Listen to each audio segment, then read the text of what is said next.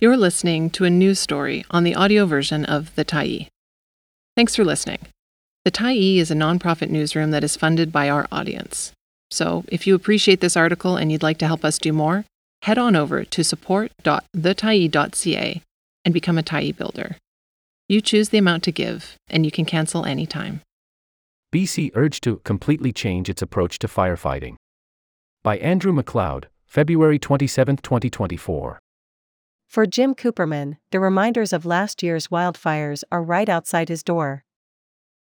"It's always with us," said Cooperman, who was in Victoria this month knocking on doors at the British Columbia legislature and pressing the government to improve its wildfire fighting. "We can't forget about it. It's right in our backyard."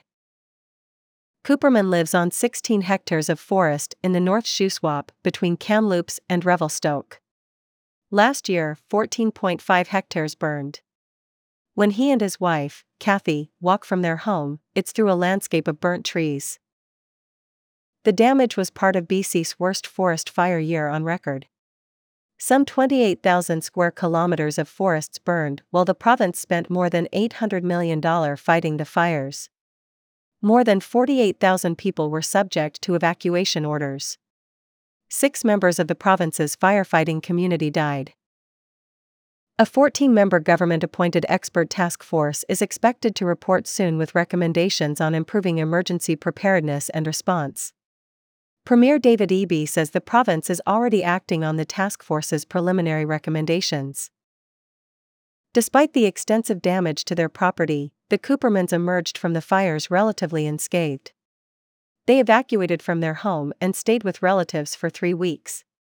They lost a big shed Jim Cooperman said was full of beautiful lumber, but their house was spared. A longtime environmental advocate who runs an email listserv on forestry issues, Cooperman came out of the experience sharply critical of the BC Wildfire Service and the provincial government. He said he speaks for many in his community. "There's a huge sense of anger and a level of concern that's over the top for many of us," he said. In particular, many are angry about how the 300 or so people who stayed behind to fight the fires were treated, Cooperman said, despite the success they had with homemade equipment, sprinkler systems, pumps, and tanks on the backs of trucks. "The government treated them like criminals," he said, adding that it's consistent with the treatment of locals during past fires. "There's no trust. The government doesn't trust its citizens." Cooperman figured the government is protecting turf for the Wildfire Service, members of which are recognizable in their red shirts, and contractors paid to fight fires. "Wildfire fighting has become a business," he said. "If they let the locals do it, there's less work for the unions, less work for the BCGEU, less work for the red shirts." A petition Cooperman started in December with input from foresters and other community members identifies 8 failures of the Wildfire Service and calls on the government to better use local resources. The petition advocates for minimizing the use of out-of-province crews and incident management teams, instead building local capacity and establishing more wildfire crews within the province.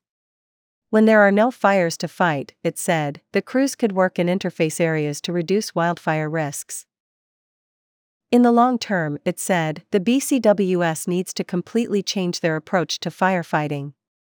A new plan needs to address all components of fire management, it said, including fire planning, prevention, detection, initial attack, big fire management and community involvement. As of mid-month, the petition had more than 3,100 signatures, and Cooperman was delivering it to the offices of politicians in Victoria, starting with Forests Minister Bruce Ralston. He also prepared a briefing note for the province on behalf of the North Shuswap Defence Committee that called for using local crews to rapidly attack fires early, providing an independent review of any planned burns used to suppress wildfires and re-establishing a fire warden system that would coordinate with local volunteer fire departments. Eby said the Wildfire Service is already preparing for next season. The task force's work isn't complete or public yet, but it has been making recommendations to the government as it goes along, and the advice is already being implemented. "When we set up the task force, We structured it in a way intentionally that they would provide recommendations to us in real time so that we could start work right away, EB said.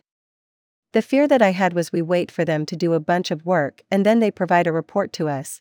By the time we get the report, it's too late to implement the recommendations for the fire season we're already preparing for.